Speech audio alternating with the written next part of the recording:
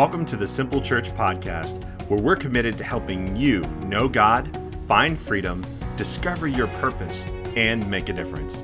Let's get to today's message.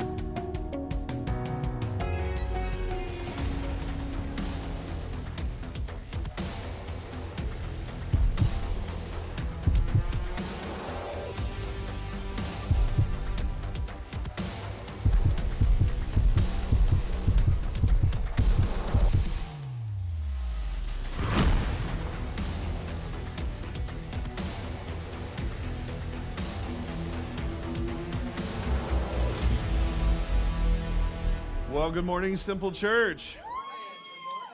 With an intro video like that, I feel like I should be wearing guy liner and all black. Anybody else feeling that vibe? I was just like, you know what? Maybe I should change my look. You guys think? All right. Hey, welcome to Simple Church. My name's Aaron. I'm the lead pastor here. I want to say thank you so much for being with us this Memorial Day weekend.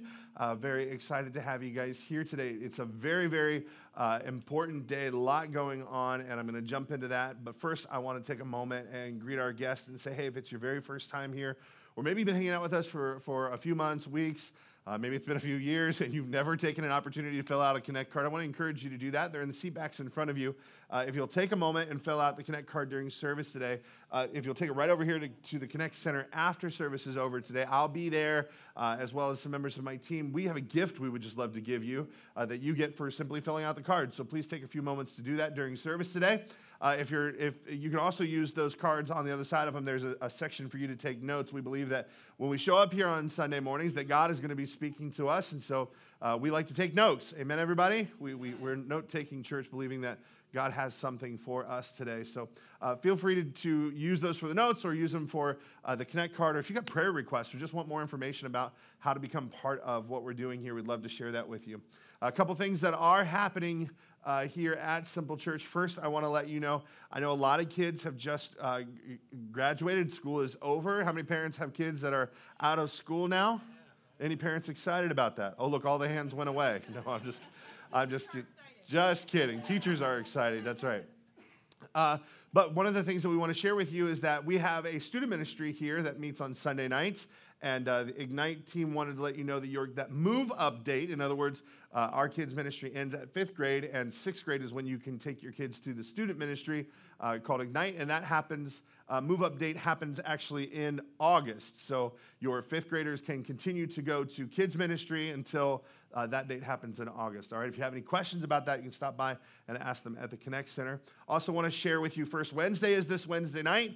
We do this once a month where we take an hour of our time to invest in our leadership. Everybody is leaders here in this room, whether you hold a leadership position within the church or on your job or in your home, wherever that might be in your community, everybody has influence. And because we believe you can grow that influence, we set up a time to help you do that, right? And so we give you a biblical-based perspective on how you can do that on the job. Even when you're not the boss, you can still be a person of influence. Amen, everybody? Amen. So First Wednesday, it's the first Wednesday of every month. That's this Wednesday. We have prayer every Saturday morning, 9 a.m. here in the building. But some other really cool stuff that's going on is we actually have a 4th of July parade coming up. The city does it, and we are going to be participating with them. And hey, Derek, can I get you to get me a bottle of water? I forgot to grab one. Excuse me, guys. And we're going to be participating with the 4th of July parade. Sign-ups are now available for you to be a parade walker to give away. We have 60 bikes so far to give away, brand new bikes to give away in the parade. That is almost double what we did last year. And so more opportunities to talk about that are coming up. But you can sign up now to be a parade walker. You can get serve water at the water station at the end of the parade. Or you can help us decorate. So those sign-ups are available. And then today launches our Grow Groups. Anybody excited about that? Groups are definitely the place where my life was transformed, and I want to encourage you to get into a group. The summer season only goes 6 weeks, and I understand that there are 12 of them to choose from. Now, you can step out into the lobby, and there's a station out in the lobby for you to sign up for Grow Groups. Now, if you want to wait until next week, you have 2 weeks to sign up. You can actually sign up on our app at any time. But if you want to wait until next week to try to sign up, then it's Hunger Games for you, and may the odds ever be in your favor because those spots fill up really, really fast. So I just want to encourage you to get into a group. Thank you, Derek. See, this is what I'm talking about, the all goth black thing. That's what I just should have done right there. Now, outside of that, we've got a message to get to, but before we do, I'm very excited about something that's happening right here in our city.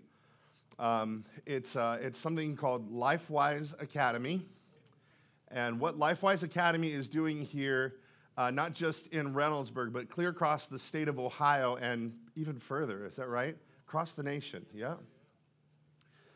There is a legal loophole that exists that allows the gospel to be taught in our school system. And LifeWise is exploiting that loophole. And I want to say, and he's going to tell you more about it, but I want to say across the state of Ohio, 16,000 students are currently being discipled and taught Scripture on a regular basis while they're in school, guys. And so, so I have a friend here to talk to you about it. We're going to watch a video in just a second, and then he's going to come and share more. But I just want to tell you something about Pastor Dave. Pastor Dave has been in ministry right here in Reynoldsburg for more than 40 years. And he's here today with his wife, Roxanne, not Anna, Roxanne. Yeah, got it. Yeah. And he's going to share with you a little bit more, but he's been a good friend of mine. He has been a great encourager, especially in difficult seasons, and you all have walked with us. You know what those seasons have been, and a good mentor as well. He continues, even though he's retired, to be a police, the chaplain, the head of the police chaplaincy here in Reynoldsburg, and he's answering the call to pioneer LifeWise Academy and work with them as well and spearhead that here and in our city. And I just am so thankful that he's here. We're going to watch a video, and then he's going to be right here. So when he comes up, make sure you greet him well. Let's take a look at this video. My son is in the second grade at our local public school, and somehow he gets to attend a Bible class during the school day. The Supreme Court has spoken. Public school students can receive Bible education during school hours. I know it sounds crazy, but it's real. Almost everyone has heard of the separation of church and state, but almost no one knows that in 1952, the Supreme Court ruled that public school students can be released from school in the middle of the school day to receive Bible education as long as the program is off school property, privately funded, and they have parental permission. LifeWise Academy believes this is the single greatest missed opportunity of the American church to reach the next generation. LifeWise Academy exists to provide all the plug-and-play tools to communities like yours to launch a local program. Not only is the concept possible, but it's spreading rapidly and students' lives are being changed. We are seeing some of our programs have a participation rate of more than 95% of their local public school students. Most of these students are completely unfamiliar with the basic Bible stories. I was in one class recently where the teacher asked if anyone knew the names of Jesus' parents, and in a class of 20 public school students, not a single one knew that Joseph and Mary were the names of Jesus' parents. But all of those students are now being taught the Bible. I have seen my own children testify. They've seen their classmates changed. Kids need to be affirmed, they need sports, but more than anything, they need to hear the gospel. There are people in our backyard who have never heard the name of Jesus. I don't know about any other organizations that are doing anything like this. We wouldn't be able to discuss these things with them if not for doing it right in the middle of the school day. The law allows us to do it, so why not do it? What could be more important than the next generation learning the Word of God? And why not have a Bible education program for your public school students? Anyone in any community can get the ball rolling. Voice your support for a Bible education program for your local school at lifewiseacademy.org. Come on, please welcome Pastor Davis. He comes and shares a little bit about LifeWise Academy. Oh, man, that is a good video. We on here? 1, 2. Here we go. Great video. Thank you, Aaron, for allowing me to be here. You guys are You're blessed, man. I'm telling you, every time I pull up here, I just see this building, see what God's doing. This is awesome. Thank you for letting me be here. Just a couple quick minutes, and then I'm going to turn it back over to Aaron. But I've been with LifeWise, working with them about a year now, and they are bringing the Bible back into the public school curriculum during the school day as an elective. It's happening right now, and it is legal. This is legal. They're using that law from the 1950s. You might want to become familiar with it. It's release time for religious instruction, RTRI. This is a law passed by Congress, upheld by the United States Supreme Court, and it allows the Bible to be taught during the school day, not before, not after as a club. This is part of the curriculum. Has to be an elective, has to be off campus, got to be privately funded, so there's some challenges.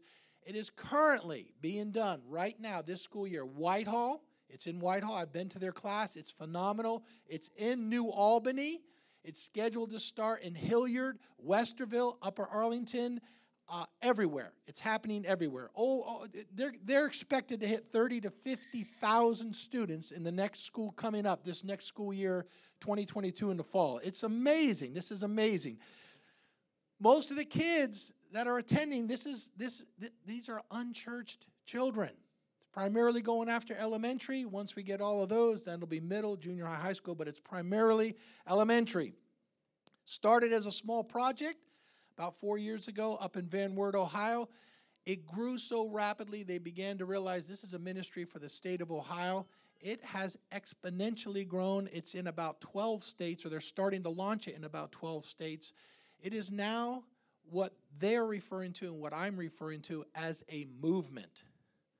Let me just tell you something. A movement is a big deal.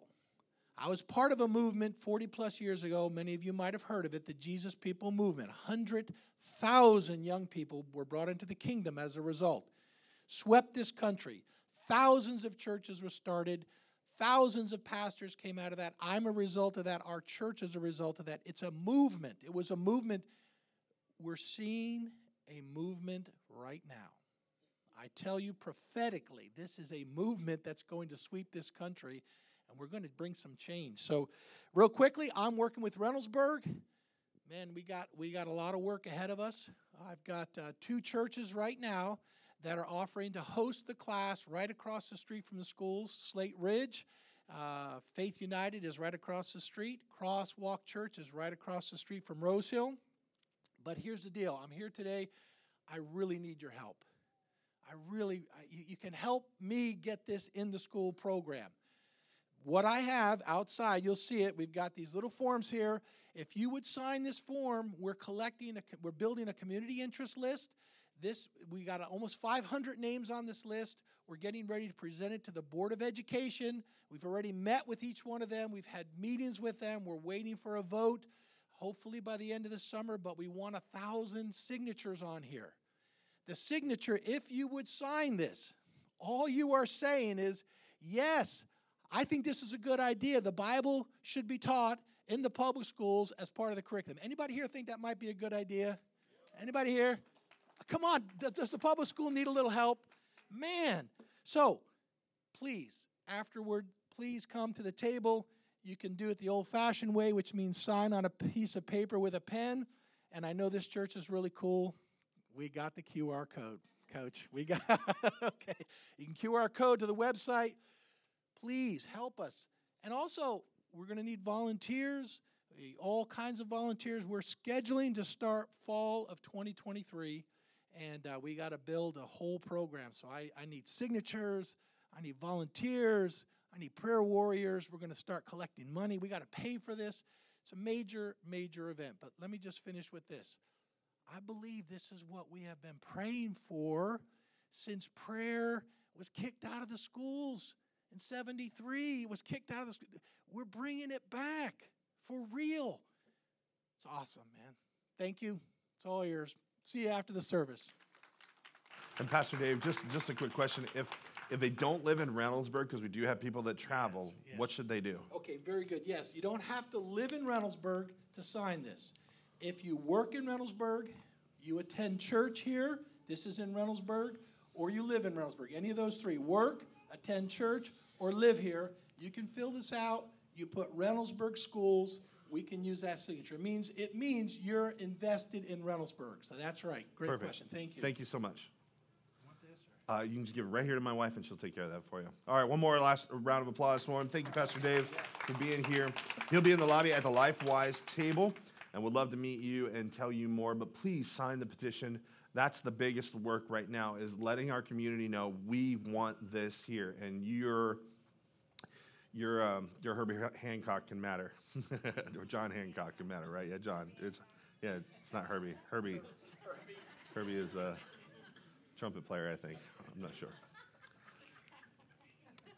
Well, so today we are going to wrap up this series called Baited, and I don't know about you, but my prayer for you as we've walked through this is that that you would see that there is life, there is health, there is hope, there is joy on the other side of the difficult work of forgiveness, of choosing to live a life free of offense. And that's what we've been talking about the last 5 weeks. In fact, Jesus said this. He said that offenses will come. You know, there's really nothing we can do about that, right? There's nothing we can do to stop it. There's nothing we can do to change that. That is the situation as it stands. Offenses are going to come. And when they do come, the truth about your station in life is that it will change. You will be changed when offenses come. You'll be changed either because you chose to hold offense and to become embittered and ultimately toxic to the people around you, or you'll be changed because you chose to embrace God's grace and forgive. You will be changed one way or another. And Satan will use this trap of offense to keep us from God's best for us. Because if he can keep you offended, he can keep you out of right relationships, he can keep you out of church, he can keep you out of living up to your purpose and your potential in serving the Lord and making a difference. He will absolutely do that. He would rather you be angry, bitter, and isolated by yourself, because then you can't make a difference. Because, you know, you can make a difference by yourself, but we make a way bigger difference when we are together, right? But the intention of offense is to keep you out of relationship, to keep you buried by your walls. But no matter how the offense comes, no matter what happens that causes it, it must be dealt with. And forgiveness is the only way. Now, forgiveness does not mean, I'm just reviewing real quick, forgiveness does not mean that what happened to you was okay. When you choose to forgive someone and you step into that space, it doesn't mean that what they did to you was okay. It doesn't mean that you shouldn't have any pain from what they did to you. It doesn't mean that they should get away with it and that there's no consequences. No, that's not what it means. Forgiveness is a choice that you make. I like how Corrie ten Boom said it last week. I read that quote. She said it was the will of the mind. It's a choice that you make. And when you make that choice, you are choosing to cancel the debt that they owe you. Because when somebody offends you, you feel like they owe you something to make it up, right? They owe you, they've got to do A, B, and C before you're going to be okay with what happens. Or maybe you feel like they need that kind of punishment or that kind of corrective action before you're going to be okay with them. But forgiveness cancels the debt that they owe you. It is us putting ourselves in a position to trust God that he will be just, that he will be who he says he is, that vengeance is his. And we put that situation, we put that person in God's hands and say, we are trusting that you will take care of this. We're going to cancel the debt as far as we are concerned. We will live in peace and trust that you'll do it. Now, as much as we've discovered on this journey the last 5 weeks that forgiveness is a choice, it's also very, very clear in Scripture that for Christians, it is a requirement that you forgive. It's what we talked about last week. Jesus even saying multiple times, I showed it to you 5 times in Scripture, okay? Not just once, so it's not misconstrued. This is not an idea.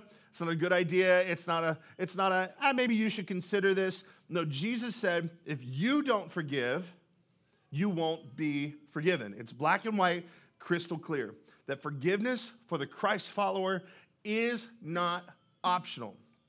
And I know that ruffles our feathers because we're taught to fight the system. We're taught that we're not going to take it. No, we ain't going to take it. We're not going to take it. This is you. Yeah, right? We're taught to fight. We're taught that authority doesn't mean what authority says. We're taught that, well, that what authority is saying, they're not actually authoritative, that sometimes authorities lie. But Scripture does not. Jesus does not. He said, forgive or you will not be forgiven. It's not optional.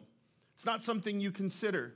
It's an expectation, especially because you and I have been forgiven an unpayable debt. That each and every one of us has a debt. The moment we sin, the very first time that we sin, we had a debt that we could not pay back to God, and God, through Jesus, through the work that he did on the cross, forgave us our unpayable debt. The only way for us to pay our debt back was to spend it in eternal separation from God. That's what we call hell, by the way. That's literally what it is. For us to pay back that debt, that's what it would cost us. But God sent Jesus to pay the price for our sins so we could be forgiven. So we must choose to forgive others of their debts to us. Today I want to talk about one more thing that forgiveness is not. Forgiveness is not reconciliation. Reconciliation is a whole different thing. See, forgiveness happens between you and God. It can happen with you by yourself. That I am choosing to forgive them of the thing that they offended me. And that person never needs to necessarily know that that's the case. But if you want to pursue reconciliation so that there's peace between the two of you again, well, then there's some work to be done. There's some work to be done because for many of us, we'll forgive the person, but we're not going to put them back into a position in our lives where there's peace. We forgive them, but we keep them at arm's length, right? It's a never again.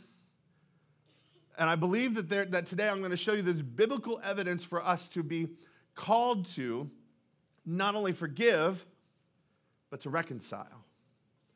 To reconcile.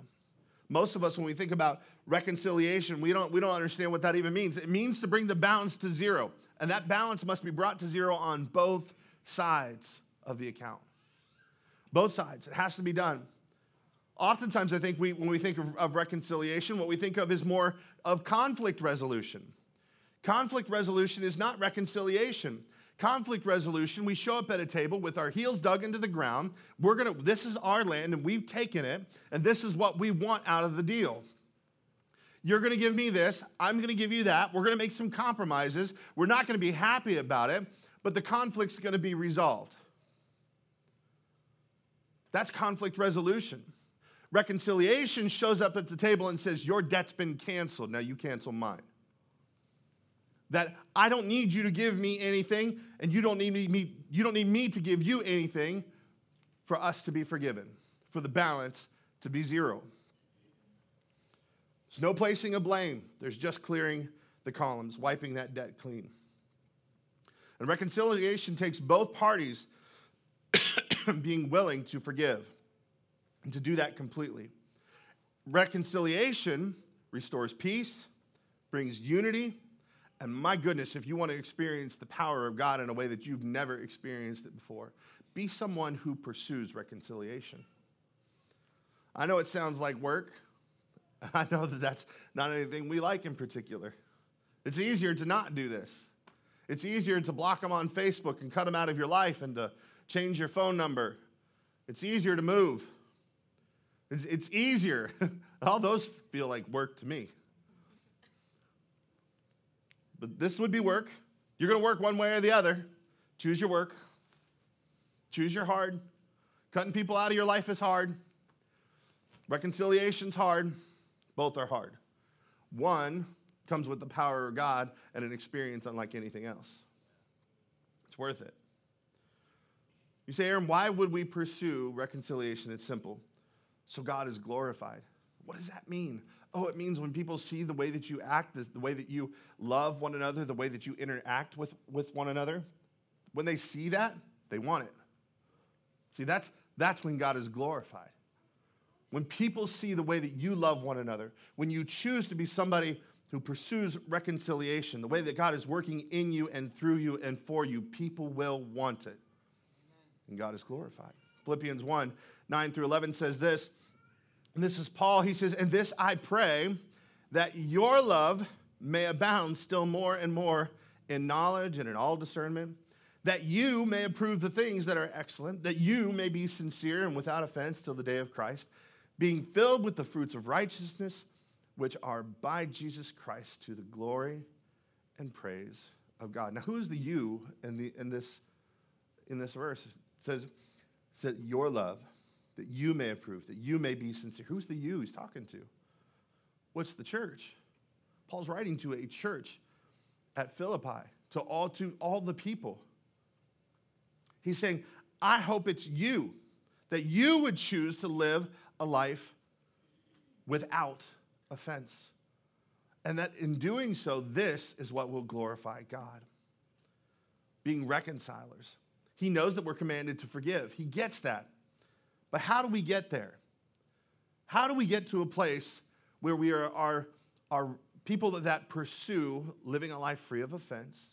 How do we become people who reconcile? Well, we need a plan.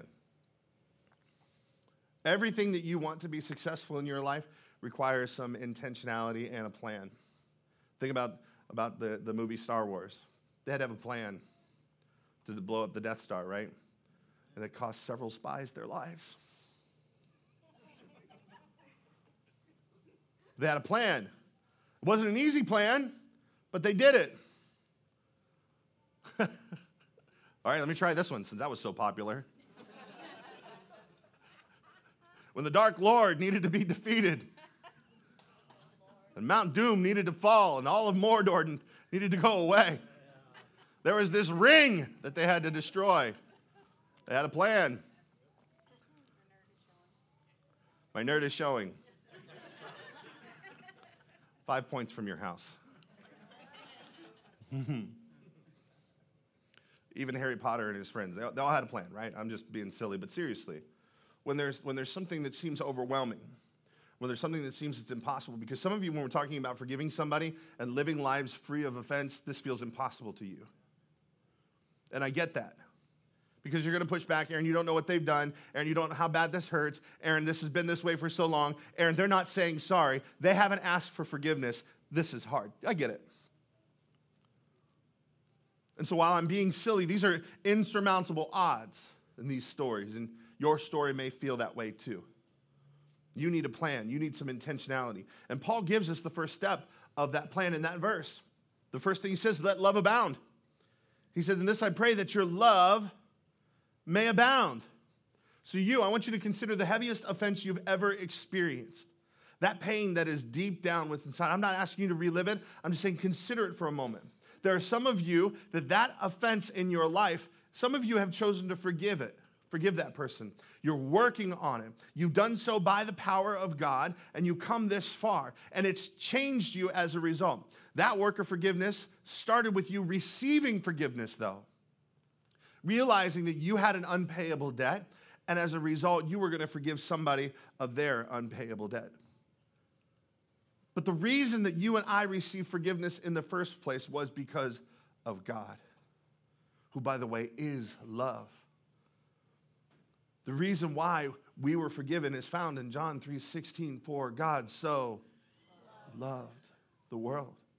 His love abounds for us, and therefore he made a plan, and he acted on that plan, no matter how difficult it was, so that you and I could be forgiven. Love does the work. Love does the hard work. In fact, I would say love makes the hard work easy. It may still be scary, but love makes burdens lighter. Most certainly does. Love is willing to cancel debts. Love won't keep record.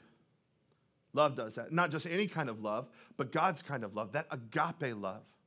That unconditional love. That's the kind of love that does that. Peter understood that. That's why he said, having received grace and received love directly from Jesus, because by the way, Peter most certainly offended Jesus whenever he denied him 3 times. I don't even know that guy. Right within earshot of Jesus. Because there's a recording of that story in the gospel that says as soon as Peter denied him for the 3rd time, Jesus looked right at him. It's likely he heard him. How would that feel? Somebody you've been walking with for the last 3 years, like living with, says, I don't know that dude.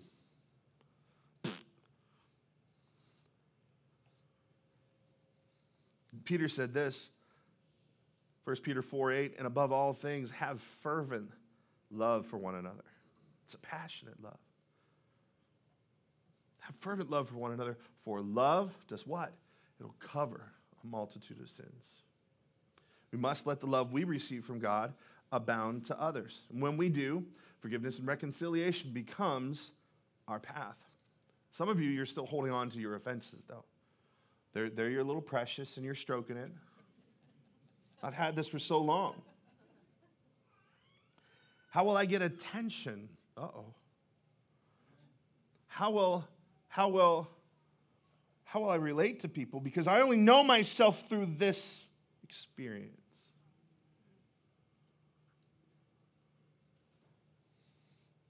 I've had it for a long time. So much so that it's just become a part of me.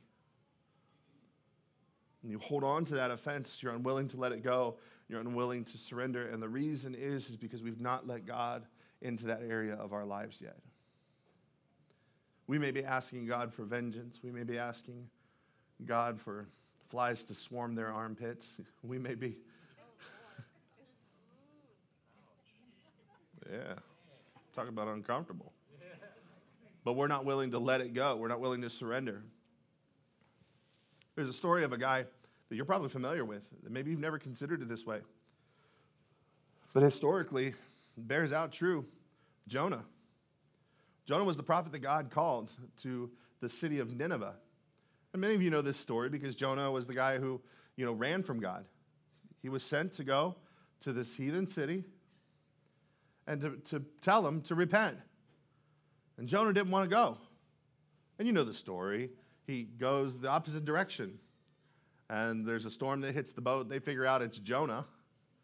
He's the cause for the whole thing. Toss him over, and a whale swallows him. 3 days later, Jonah's praying, and the whale spits him up on the land. And then Jonah goes and preaches. But what you don't know historically is that the reason Jonah didn't want to go is because he hated those people.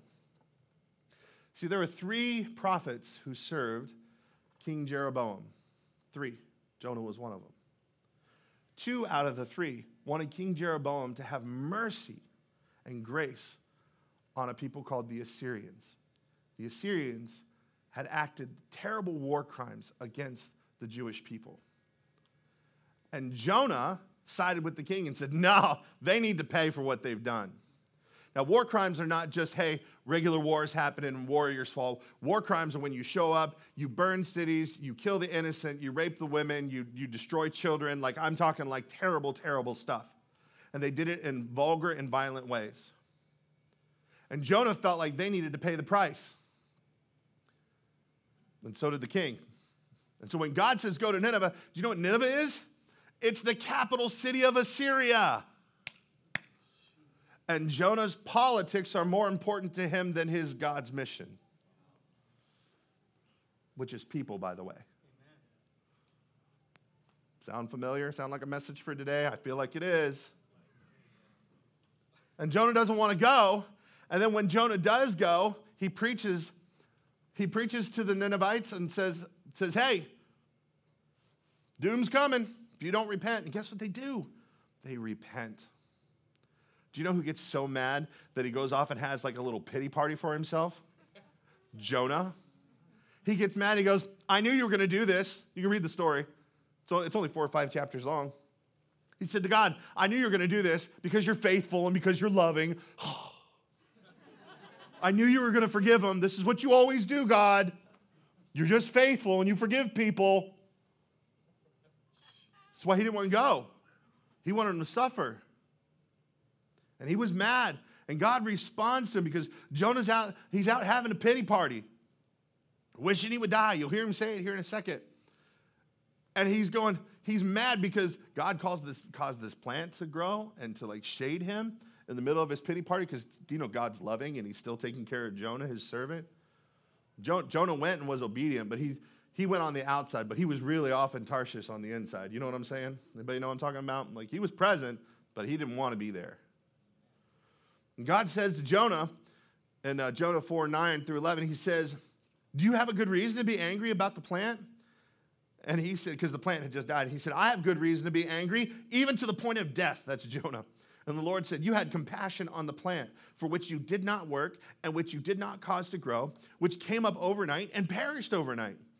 In other words, Jonah, you got nothing invested in this plant, and you're all mad and upset about this plant. What are you really upset about? And then God gives him some perspective. He said, should I not also have compassion on Nineveh, the great city in which there are more than 120,000 people? Sadly enough, right there, at that point, with Jonah upset and holding on to offense, is where his story ends. And I'm kind of saddened because I feel like it's possible that for some of you, this is where your story ends too. That you're going to hold on to offense because you've got a right to. Because they've done bad things, Aaron, and you just don't know what they've done. Jonah ends angry and bitter, refusing to allow God's love to abound in his heart for the Ninevites. And your story may end that way too. Truth is, today, you can do it. You can forgive. It will not be easy.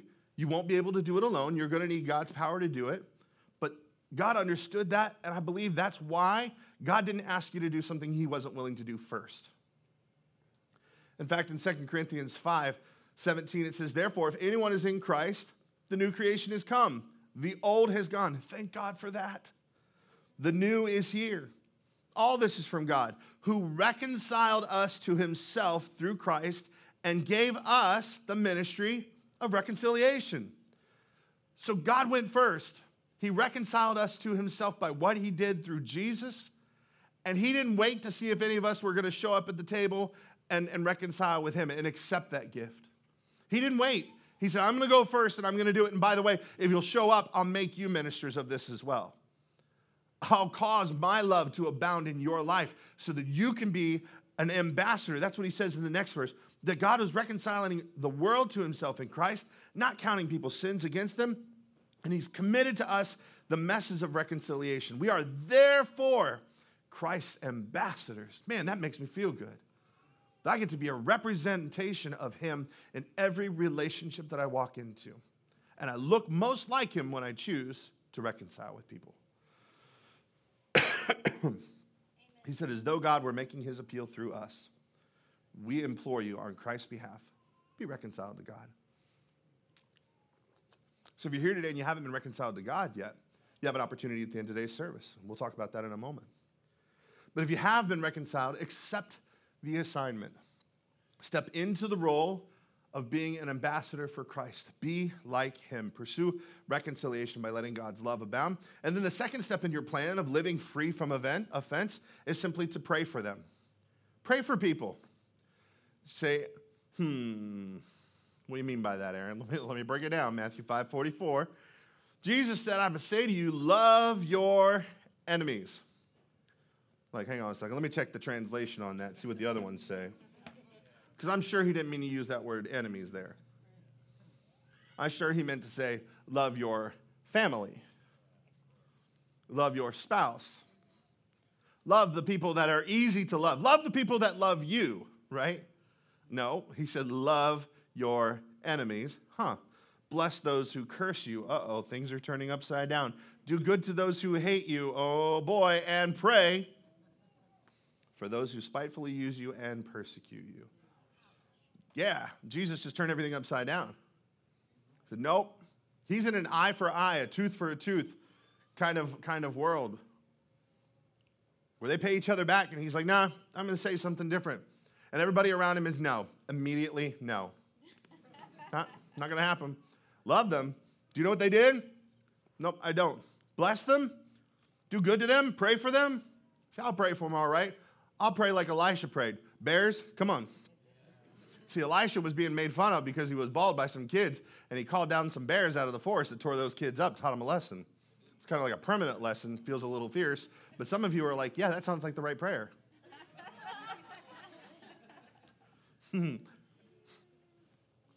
Listen, I get it. I get why you would feel that way. Listen, many of you know that in my past life that I was married for a year and got divorced after a year. That the reason for that was very painful for me. That we tried to reconcile, we tried to forgive, but that's not what the other party wanted. And when I showed up at the table to reconcile, that hurt even more. And I think while God's hand was on me, even though I felt far from him, all of that sucked, if I'm being honest. That whole process, the whole journey, the divorce, and even being separated and having kids through it all, and it was just not fun. And if I sit and I think about it and I ruminate on it today, it's still, those pains can resurface and they can still hurt. And it's easy for me to get angry about it all over again. Anybody know what I'm talking about? Yeah, okay. And for years, I carried that offense. For years, I was angry and I was bitter. I wouldn't bless them. I wouldn't do any good for them, let alone pray, because that was just too much for me, if I'm being honest. My prayers were much like the bear prayers. My prayers were for her demise. My prayer was for wrath and retribution. My prayer was, Lord, where can I hide a body? Can you give me wisdom and guidance and show me that? And I spent many nights, I'm not even kidding, I spent many nights laying awake thinking about where I would do it and how I would do it and not get caught doing it. Some of you are like, this is a little creepy. And I'm just being honest, Mr. Judgy McJudgerson. If you're looking at me going, how dare you, pastor? Listen, man, I'm just a man, okay? Just a man. And I'm being honest about the thoughts that ran through my head when I was deeply wounded and deeply offended. And if you're being honest, you have thoughts like that too. You've had thoughts like that. Some point in my life, though, I was newly married to Shanda, and I was still carrying that offense, and I was carrying that offense against my first wife into my new marriage against her. And it became painful to the point I realized I needed to forgive. Otherwise, I was going to destroy this marriage because of what happened in the last one. Hello? That's not okay. But that's what the Bible says happens. So it took some work. It was kind of like learning to exercise, right? I had to get into the rhythm. I had to do some work. I had to say I forgave and ask God to help me forgive long before I was ready to forgive. I had to ask God to forgive me for holding that offense for so long, to be completely and totally forgiven, to experience his grace so that I could give it to her, and then I had to pray for her. I remember at one point in time, I was talking to one of my pastors, and I was like, how do I know that I've forgiven him? And I hated the response. You know the answer? It's when you can really pray blessings for them. And I don't mean like God bless them. I mean like pray blessings for them the way you're praying for yourself to be blessed. Like, God, I pray for their health in every way. Pray for their marriage. Pray for their children. Give them wisdom. Give them guidance. Lord, I pray that they know you deeper. I pray, God, that they discover the reason why they're here. I pray that they find freedom from addiction, freedom from the weight of the past. And that, Lord, you would use their lives to make a difference. Like, praying through grit teeth at times. God, do this for them. Even as I prepped this message, I realized it had been a while since I had prayed for her that way. And I spent this week making sure that I lifted her up in prayer and prayed for her the way that I would pray for myself, the way I wanted God to move in my life. Today, it's easier to pray for her. It took time and practice, but I need you to understand it was a choice first. Feelings that supported it followed that choice. And I believe that you can do it too, and I think you can do it by God's power because it's worth the effort. Paul said this in Acts 24, I strive always to keep my conscience clear before God and man. If you want to live a life free of offense, being reconciled to God and each other, let love abound and pray for them. Third step in your plan is quite simple. And this one actually might be the hardest one, because the other two are things you do alone between you and God. It's time to get involved with that person. Step 3 is to go to them. It's to go to them. With a heart full of love and prayers having gone up, go to that person who's offended you. Matthew 18 says this, moreover, if your brother sins against you, go and tell him his fault between you and him alone. So have a private conversation. Hey, man, when you do that, it hurts me, or it makes me feel. Gives you another step. He said, if he hears you, you gained your brother. But if he will not, take 1 or 2 more, that by the mouth of 2 or 3 witnesses every word may be established. In other words, so that your character is intact and that you demonstrate, I'm willing to be a person of reconciliation. And by the way, this is talking to people in the church. Go and tell them. Take somebody with you. They don't have to talk. They're just there to witness that you're being a person of peace, that you are pursuing But if he will not hear, take one, and if he refuses to hear them, tell it to the church. Now, that always felt awkward to me, like on a Sunday morning. Shanda, I'm going to need you to come on up here because I've been telling you about this thing you've been doing that's hurting my feelings, and now we're going to have to have a conversation in front of everybody. Feels awkward, doesn't it? Nobody wants to watch, and yet everyone will. Be like the new Amber Heard and Johnny Depp saga. Since that's over, we'll just give you ours. I'm kidding. That's not what that means. It means it's talking about the elders of the church, right? And we have a process here where we would do that. But if they even refuse to listen to the church, he says, let them be like a heathen or a tax collector. A heathen or a tax collector doesn't mean that you treat them bad. It means that you put some boundaries in place. That if they're going to continue to offend you, if they're not going to reconcile with you, you put some boundaries in place.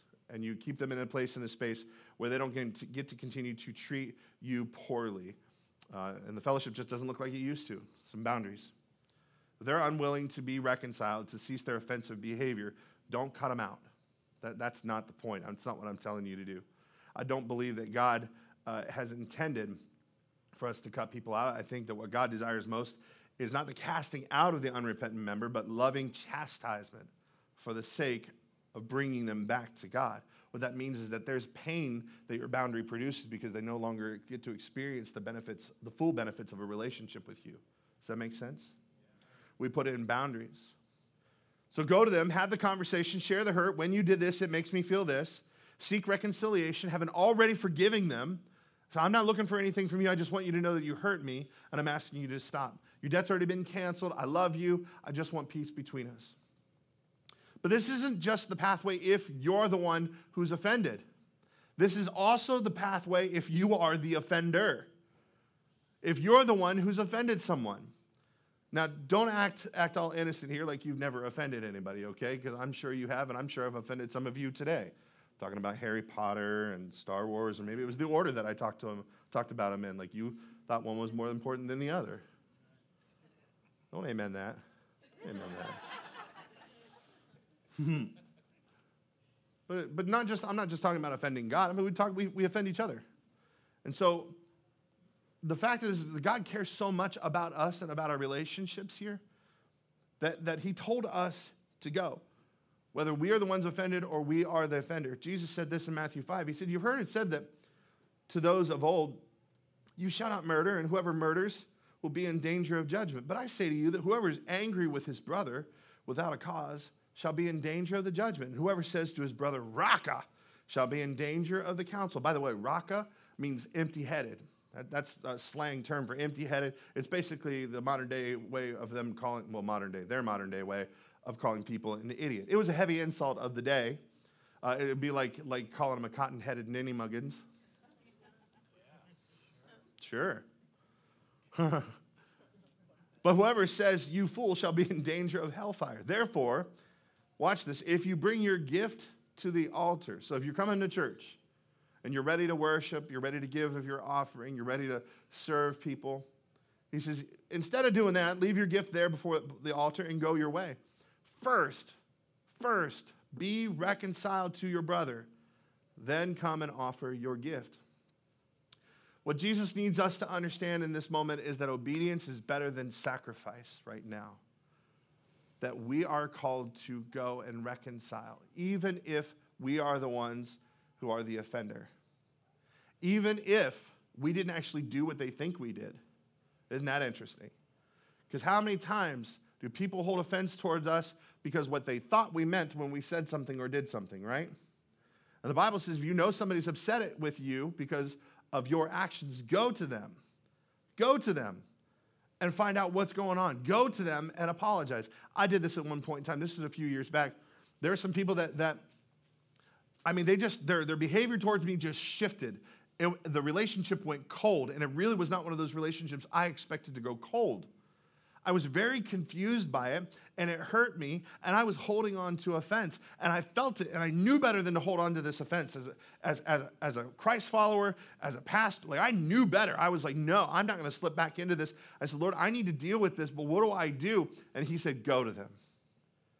Go have communion with them. I was like, oh, this is not anything I want to do. So I went and bought bread, bottle of grape juice, I made like 5 other stops before I went to their house unannounced, by the way, because I was trying to not like let them be home. And I didn't really want to do it. But I had to assume that I had done something wrong, otherwise why would they treat me that way? And so I showed up at their door, and one of them answered the door, and he said, "What's going on?" Like kind of through the crack of the door. I was right, something was amiss. I was like, "I'm here to do communion."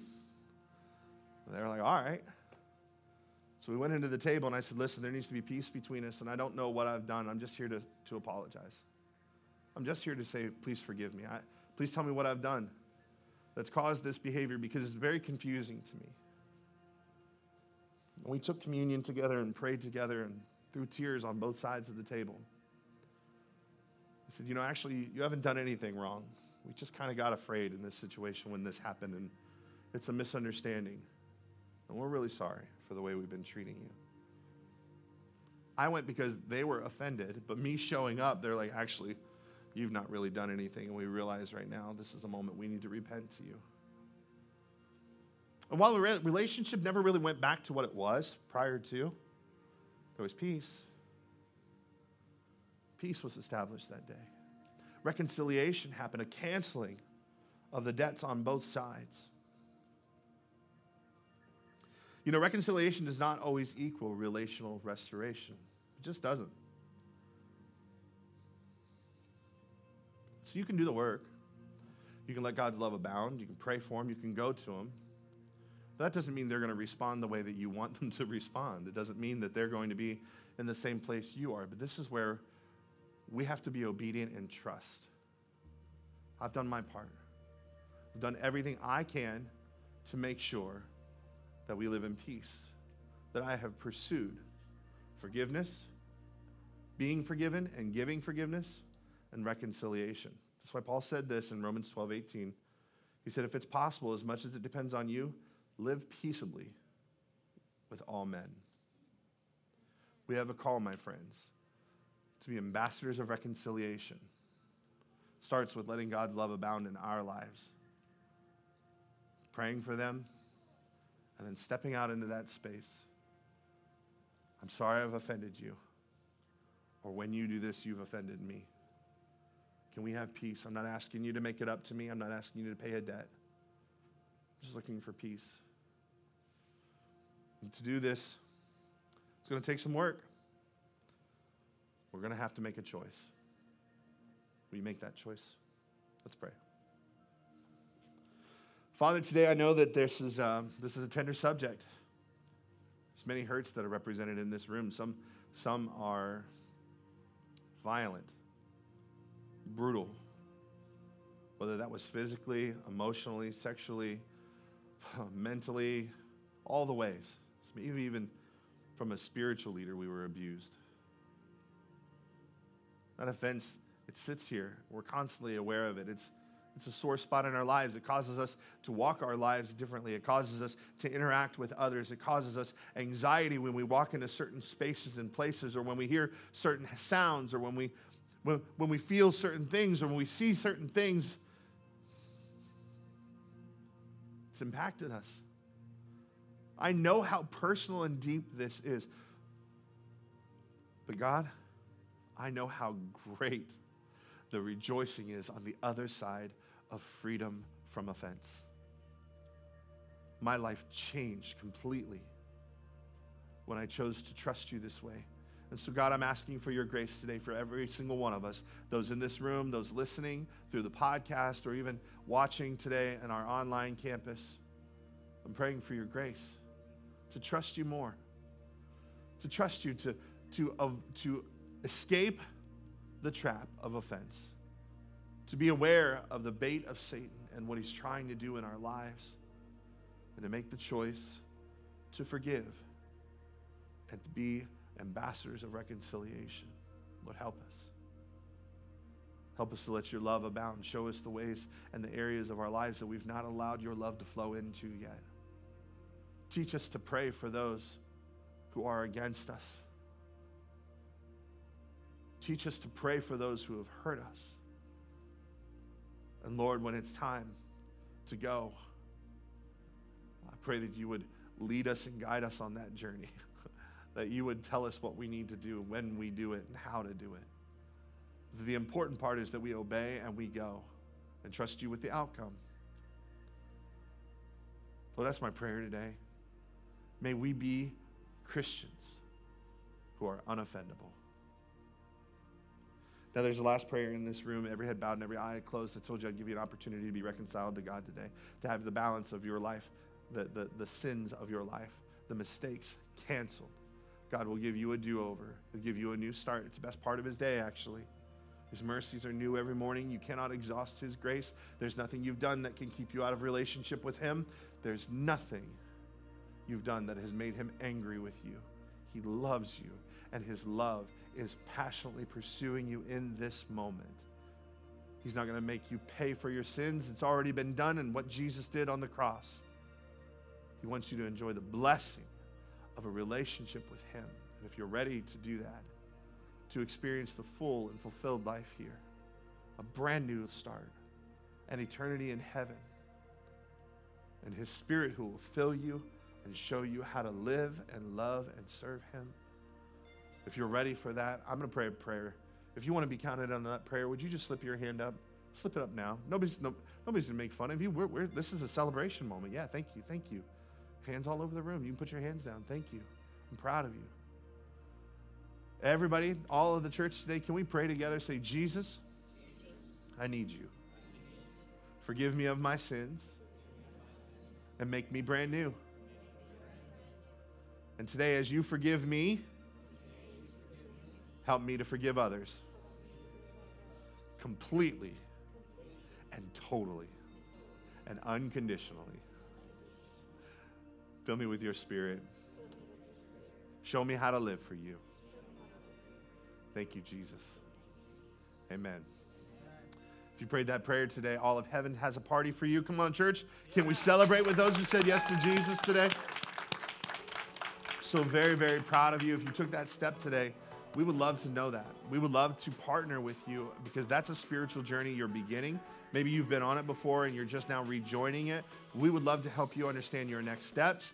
We would love to make sure you know how to be part of what we're doing here as a church, what God has in store for you. Fill out that Connect card. Mark the spot on there that says, I said yes to Jesus. We promise we won't harass you. We just want to welcome you to this family and get you moving on your spiritual journey. Amen, everybody? All right, well, as we wrap up the service today, I want to let you know there is a give box in the back of the room if you are prepared to give today and the Lord is speaking to you, or you're prepared to tithe. All the other ways to do that here are the digital things that are on the screen. You can text it, use our app, you can go online. But thank you for your faithfulness. Thank you for giving and continuing to do so. We just are so appreciate that. Reminders of a couple things, and I'm going to pray and we'll dismiss. Grow groups are out here right around the curtain here on the other side. Make sure you stop and talk to somebody. Get in a group. Ask questions about the groups. Grow groups leaders, make sure that you are there. First Wednesday is this Wednesday night, 7 o'clock, 7 to 8 p.m., just 1 hour. Give us a time. I promise you, you will not regret that. Sign up to serve for the 4th of July. Pastor Dave will be at the LifeWise desk. Stop by and fill out the petition, please. Petition, right? Yeah, fill out the petition or use the little QR code and boop it, but make sure you do it today. Everybody say today.